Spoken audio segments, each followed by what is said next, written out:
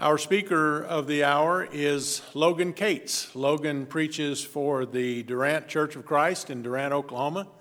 And I was asking him a little earlier if he remembered when we met. We met sometime in the year 2000. I don't remember exactly what time of the year, but he had just become the director of the Bible chair at Eastern Oklahoma College. Is it just college or just college, isn't it? EOC. And I had just become the pulpit preacher at the congregation in Hugo, Oklahoma, which supports that work and had since its inception. I don't remember how long that Bible chair has been in existence, but I met Logan, and interestingly enough, as we got to know each other over the years and I knew a little bit about his family, I realized that when I was a student here at Bear Valley, his great-grandfather sat right behind where the students sat, typically in the auditorium here, and I just really loved and appreciated Brother Jack Carter Sr. You remember some of the folks that were around here back then?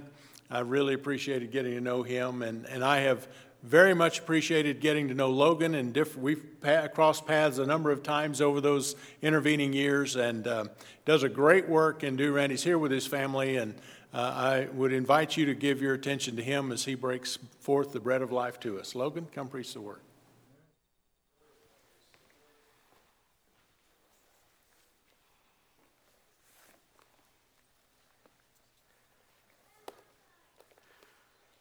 Well, you must love God's house if you're here right after lunch.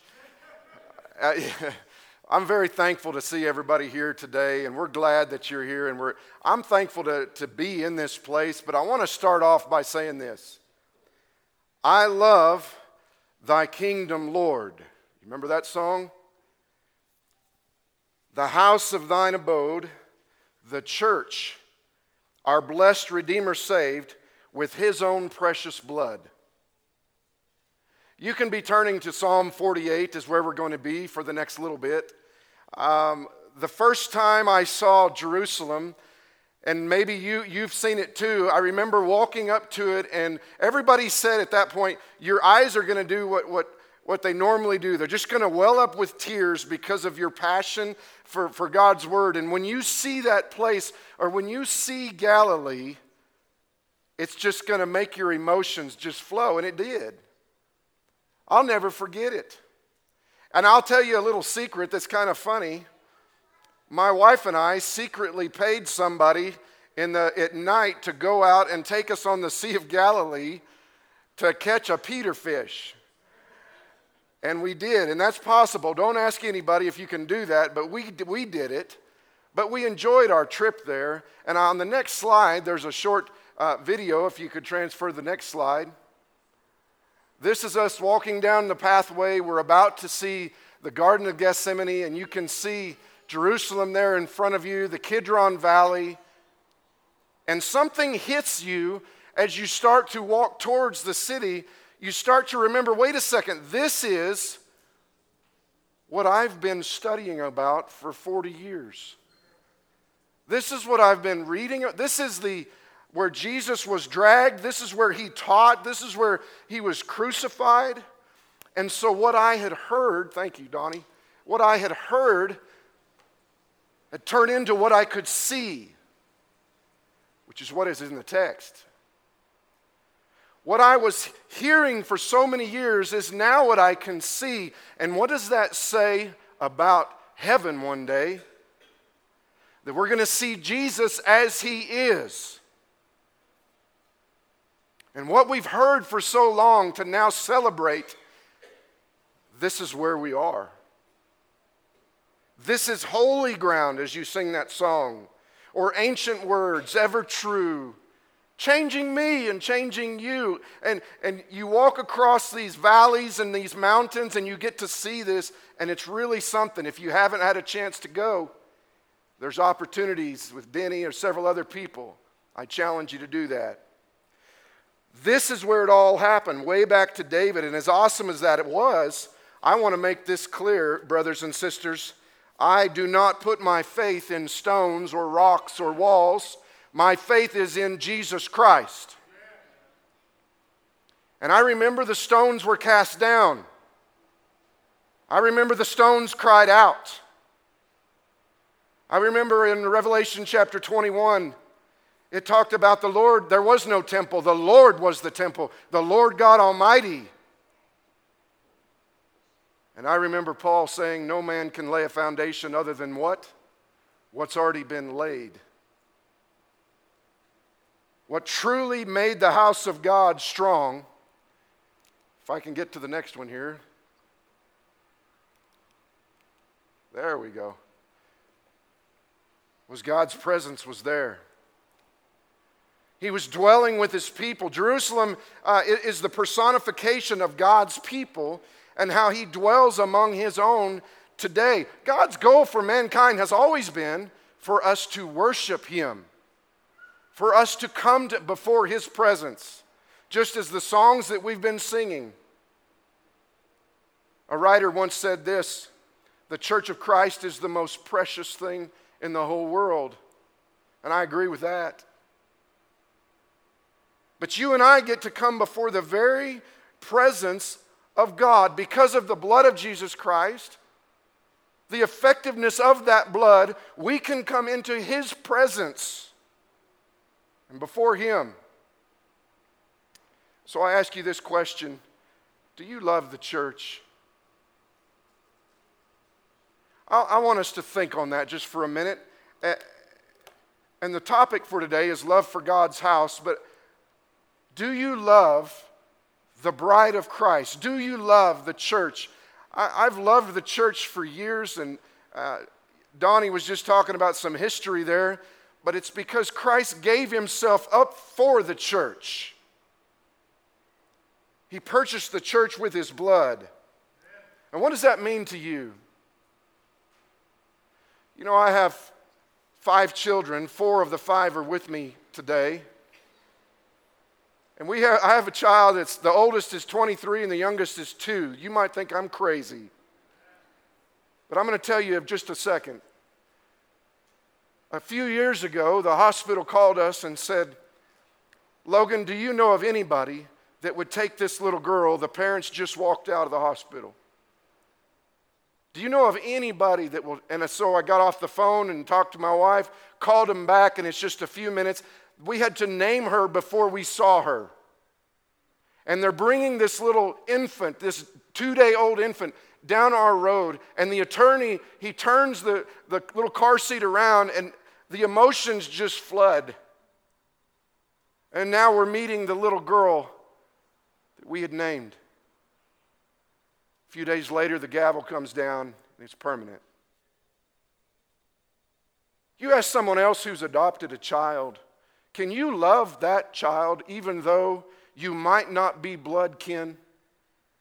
Can you love that child to such a degree you'll bring it into your home, do whatever you can to help, to raise that child? And I want to ask you today, the people that are sitting next to you that might not be your blood kin, can you love them the same way as they are blood kin? Are we not the family of God? Are we not the house of God? We talk about brothers and sisters all the time, but I'm wondering if we really understand the power behind that. Blood through Jesus Christ. We're blood kin. Brothers and sisters, we're the family of God, 1 Timothy chapter 3 and verse 15. We're to love one another deeply from the heart, as Peter said. And the more that you love, like we're supposed to love, the more we will practice the church discipline, as the brother just talked about before lunch. Because church discipline is one of the most loving things that a congregation or an eldership can do. The more we will reconcile with our brother in Matthew chapter 5 before we come before God. Do you love the church?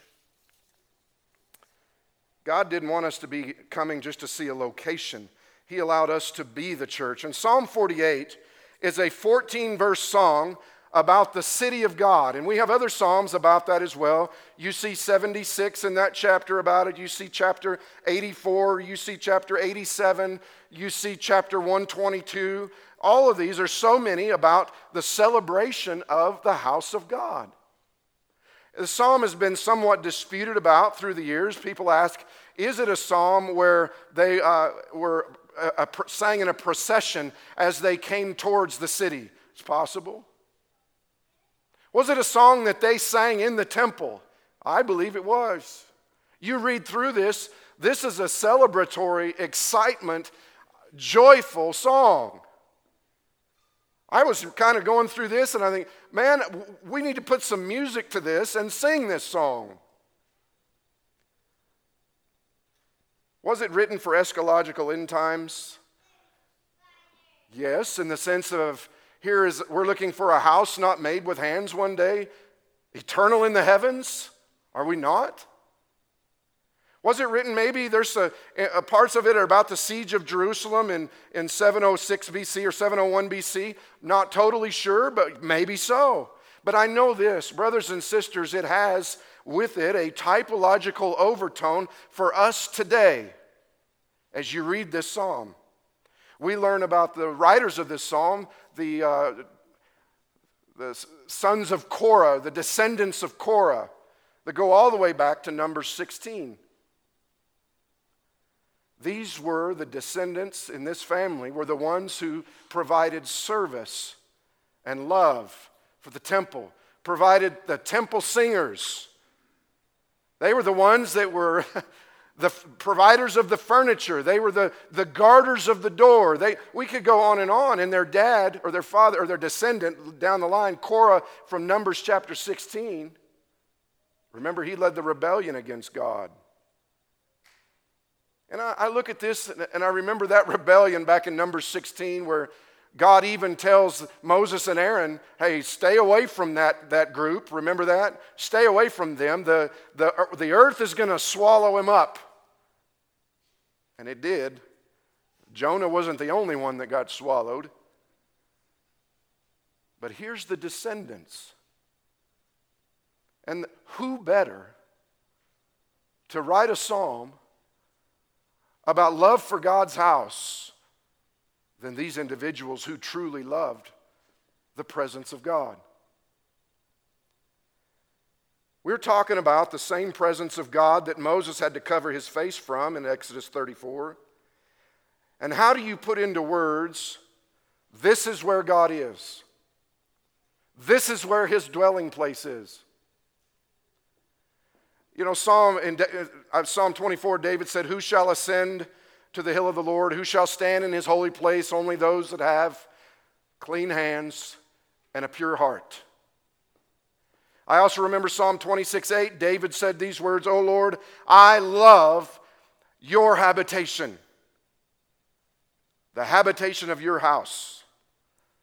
I've stood in some pretty phenomenal places in my life. You have as well. You've traveled a lot probably. Let me just take a break for a minute and tell you something. This place is a pretty phenomenal place to me. It's already been suggested, already been said. My grandfather taught here years ago.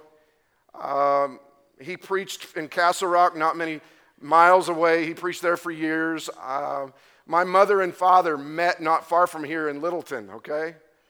And my mom's dad was the preacher, and my dad's dad was the elder. I'll have to tell you all that story sometime. But my mother sang in SYD. I have family all over this city in that sense, and one's right here today with us. And I'm getting to see more family as I'm here. But you know what? We don't come to celebrate this wood or this building, do we? Christ is in you, the hope of glory.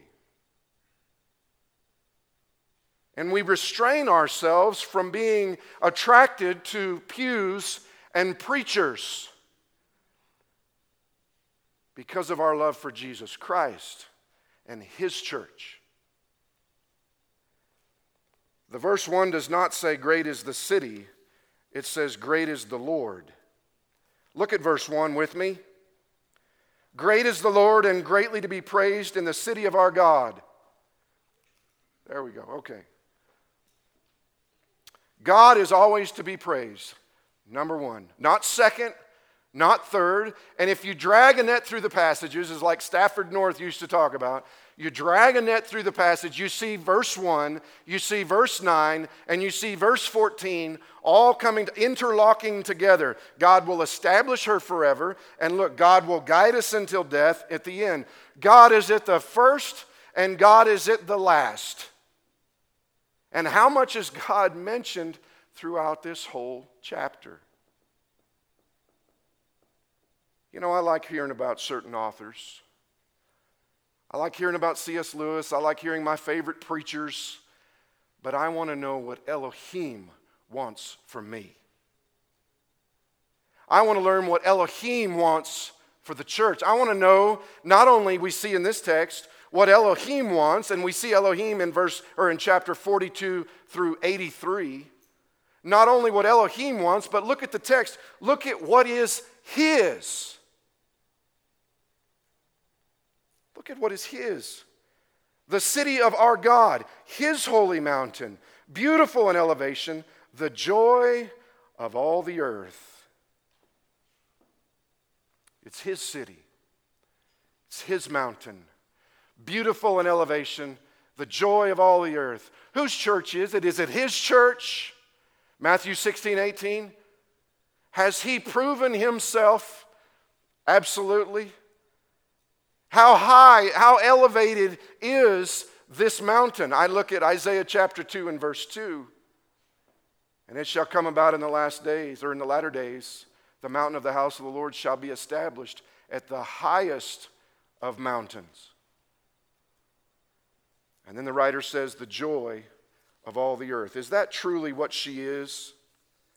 Those of us that have been raised in the church, maybe, if you look at it that way, or can you imagine what a drag life would be without the church? Can you imagine what it would be like? And we try to tell people, you don't understand.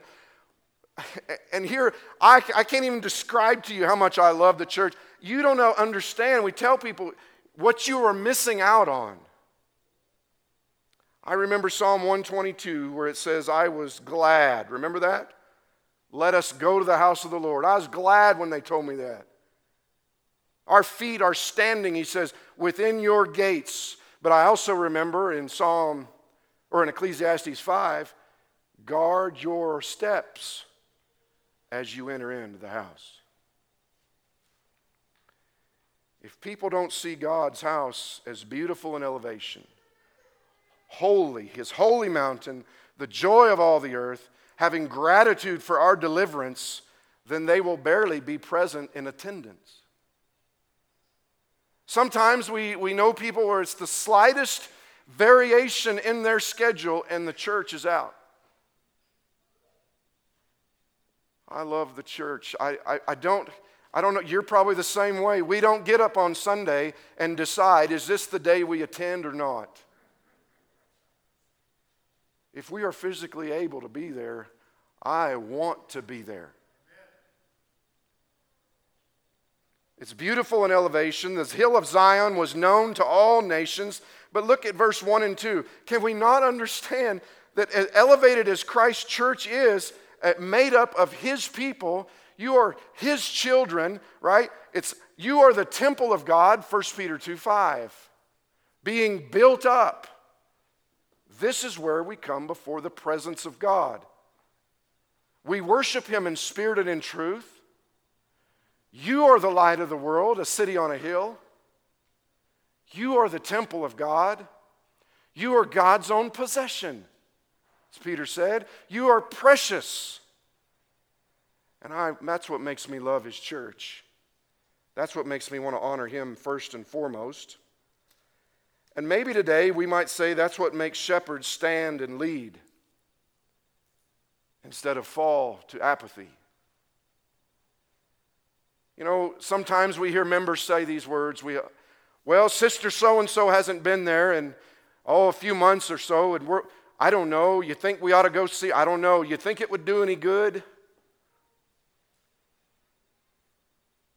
for the love of God and His church and Christ and His church, somebody go out and knock on the sister's door and help bring her back into the fold. Sometimes we become so apathetic about things, and this is loving our brothers and sisters in Christ. And it's not, we don't look at this text and say, well, security is in a building. No, security is in God. But notice also in this text are crescendoing. I love, and with music we see crescendos, but here is a crescendoing from local to city to worldwide. City to mountain, elevated to the joy of all the earth. Is that how we view His church? Is that the church that you have in view? Donnie mentioned my grandfather. My great-grandfather was converted from Episcopalian. And it's my understanding he was a drinker, and the neighbor comes over and talks to him and changed his life completely. And then his 3 boys preach the gospel. And then the family goes on from there. And now there's probably more than 60 individuals in our family. Several of them are preachers in the Lord's church, all because of one man who's thought to knock on somebody's door and tell him about Jesus. And now we're looking at a family. I don't know if I would have been here or not.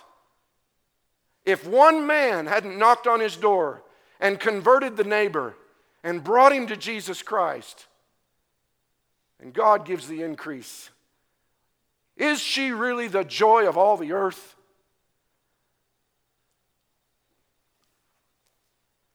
We sang about in this psalm, Mount Zion in the far north. The highest place on the north, that's what you see as you come in. And also Morgenstern was talking about how this could be the pagans. Their high north was over here. And no, you notice the comparison here. No, not your high north. His high north, where the presence of God is. This was where God revealed His presence among the people. And how many times has God made Himself known to you? It says in the text, He's made Himself known as the stronghold. Has God made Himself known to you?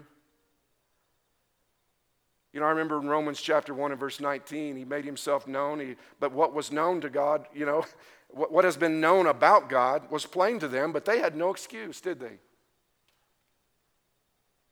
They're singing about what God has done for the city of God. He's the stronghold of the oppressed in Psalm 9 and verse 9. He is on His throne forever. I go back and I read Psalm 18, and I see who is a rock beside our God? There's nobody else. Who is a rock beside Him? But sometimes in the church, we become too concerned about us. I don't know about you. Have you struggled with the whole, are we going to put announcements at the beginning or the end? It's like I hear this about every 2 to 4 years, right? We should change it up and put them at the end. You know what I see in this text? It's time for someone to stand up on Sunday morning and announce God. The first thing that we're there, we're going to announce, great is the Lord. Let me tell you, brothers and sisters, welcome this morning. We're here to praise God because what He has done for us in the sending of His Son, Jesus Christ. Now let's all sing together and praise His name. But sometimes I think, well, have we missed this announcement about us? But listen, if we miss the announcement about Him, we've missed it all. We have to think about what God's presence brought to them. His presence brought them peace, protection, sovereignty, and as this verse explodes into the next part here, for behold, kings assembled. They came on together, and as soon as they saw it, look at here, God protects and preserves and defends His people. I will never leave you nor forsake you. Do you take refuge in the Lord? I remember the passage in 2 Timothy 4:16 where Paul said at that point, at my first defense, how many people came to his side, right? No one. All who deserted me, but who was it that stood there by him? But the Lord stood with us. Here in Psalm 48, this band of wicked kings, probably the Assyrians, came to attack Jerusalem, and when they came and they saw it, and they looked at Jerusalem and they were terrified and they ran. You see another crescendo in this text. Look at this. Kings observed, they came on together, they were astounded, they were in panic, they fled, and then the pain. Why did they flee? They fled because Elohim was there. When you have God's presence, you keep it about Him. And the kings, the wicked band of kings of this earth that are going to come against the church, we might call them savage wolves, right? Dressed in sheep's clothing. If we are united in Christ as the body, if the shepherds are united, the kings are not in such a hurry to go in and tear the church apart.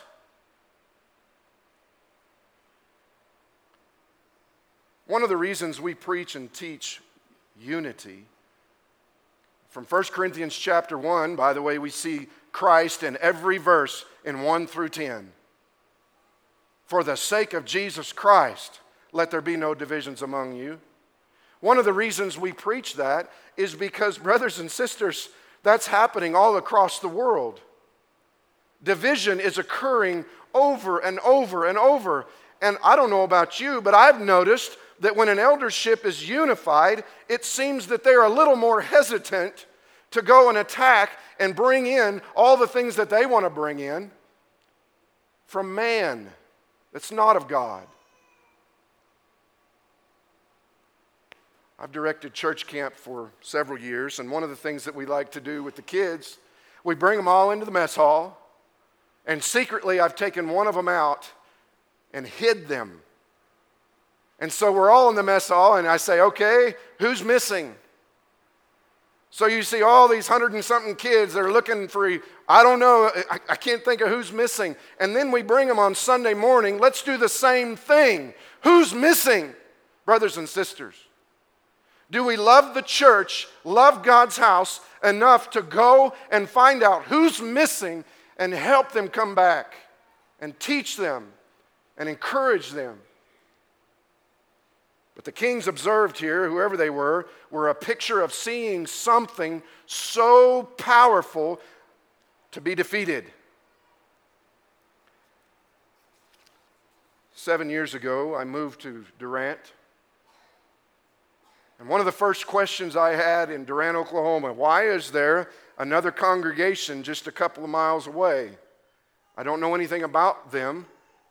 And so we got some more information, and it wasn't long, and about maybe 3 years or so, and the elders started meeting with their elders. 3 elders meeting with 3 elders. Boy, we all started praying. And then it wasn't long, and they planned to worship together on a Sunday night. There wasn't any room on any church pew anywhere.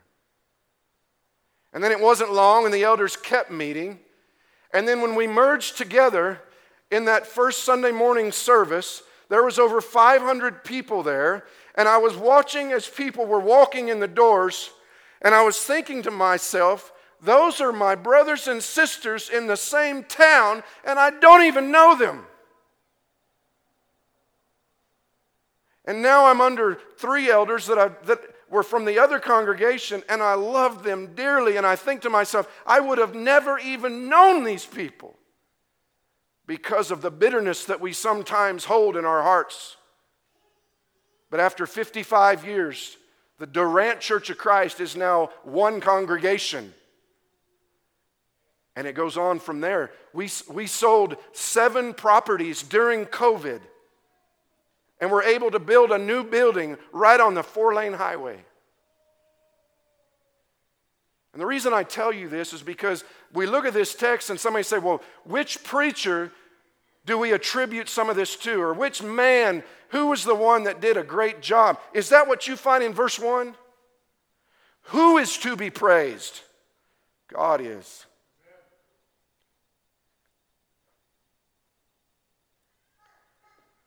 So put on the whole armor of God, that you may stand against the schemes of the devil. I look at the ships of Tarshish here, and I studied this, and I don't know. I love this study. Maybe it's the destruction of the fleet of Xerxes' ships. I don't know, in 480 BC. Maybe it was 2 Chronicles 9, but it's mentioned several times in Scripture. Ezekiel chapter 27. It's mentioned in Isaiah chapter 60. It's mentioned in Isaiah chapter 2. What do we pull from this with the ships of Tarshish? Man's pagan, commercial, technological strengths will always fail against God. You better watch out for God's east wind. Sometimes we think that we've got it all figured out, and we need to go back to verse 1. You don't mess with God. And Isaiah said the Lord alone will be exalted in that day. In verse 9, we see, moving forward, imagine this prayer: Lord, we have thought on your steadfast love in the midst of your temple. We sing the song, the steadfast love of the Lord never what? Lamentations. Never ceases. And no wonder they sang, and I think of Exodus 15, where they sang after they walked out of the water. They said, I will sing to the Lord. He is highly exalted. Pharaoh's horses and chariots he've hurled into the sea. What do you sing? I catch myself singing all the time, I love you, Lord. Do you know that song? I love you, Lord. In verse 12, I love this verse. He says, go see for yourself. Go see for yourself. Walk around her. You can walk around her. Go see for yourself. You can walk around today if you've been to Jerusalem. You can walk over and see the layers of stone when they were torn down, when they were rebuilt. And here's Herod's stone, and here's what his stones look like. And you can see all the layers of those stones. But you can also walk around today and just be in awe of the church today and what God has done. I read this chapter over and over, and one of the first things that came to me was my knees started to bend in thinking about all that God has done and praising Him and celebrating Him. I remember one time I sat with Grandfather Donnie, I sat with Grandpa, and I was probably about 18 years old, and he said, Logan, what are you studying right now in your Bible? Boy, that'll open your eyes. Ask somebody that question. And it was from that moment on, I never forgot his question to me. And we ought to be able to tell people, this is what I'm studying right now. It's humbling, isn't it, when I read this chapter? Which brings me to the end here, as we come to a close, that you may tell it to the next generation. I want to read before I get there. That's okay, just leave it there. I want to get to Psalm 78 for a minute. Turn in your Bibles to Psalm 78. As I'm turning to there, I remember he says here, we have heard these things from our fathers. Listen to that. The reason we know them is because they passed them along to us. We will not hide them from our children. Is there an importance today in telling the next generation about God?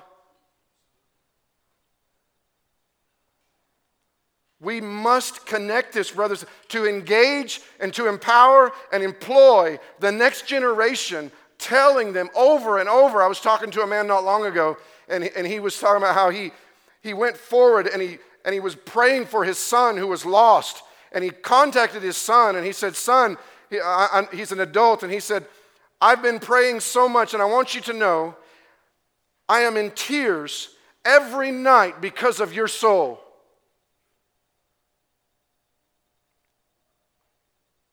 How are you with the next generation right now? Maybe as grandparents. How are we at connecting and bringing that legacy or that torch of truth onto them? And you notice this text is not just about exalting God, it's about telling the next generation about God. So I want to direct a few statements to maybe our mothers and fathers there. What you are doing at home, please do not give up. If you are teaching the Bible at home, please do not quit. And I remember as a kid rolling my eyes when I was 13, and my mother would get up in the morning and she would say, "Logan, all Scripture is inspired by God and is profitable for teaching." And I remember rolling my eyes, "Oh, Mom." And now I look back and I say, "Thank you, Mom." Mothers and fathers, do not give up, and grandparents teaching God's Word. And I was reading a book, and this is just a quote that I had found, and we're going to close. If I can get this to work. There we go. One writer said, "Did we even realize that every Monday, Thursday, every ordinary day, that we are standing on holy ground, building a cathedral far more glorious than we could ever dream up of our own?" And she said, "Consider a garden. A raised bed outside your kitchen window, perhaps. The master gardener has charged you to plant it with seeds, to cultivate the soil, and to tend the plants and help them flourish. He did not throw some seeds at you and say you're responsible for turning them into ripe, plump vegetables. He placed the seeds in your palm, patted your fist lovingly, and asked you to tend them well, to steward them, to help them grow." We hold the blessed responsibility today of being seed planters. We must help people walk around the places, the palaces, the presence of God, the bride of Christ, to see the leadership and the holiness that is required here to keep what God has elevated. So I will sing, last slide, I will sing of His greatness, sing of His presence. I will sing of His intentions that He wants for my life. I will sing of His power against kings of this earth. I will sing of His steadfast love, and I will sing of His praise to the next generation. As it is, they desire a better country, right? A heavenly one. Therefore, God is not ashamed to be called their God. Why? Because He has prepared for us a city. Thank you for your time.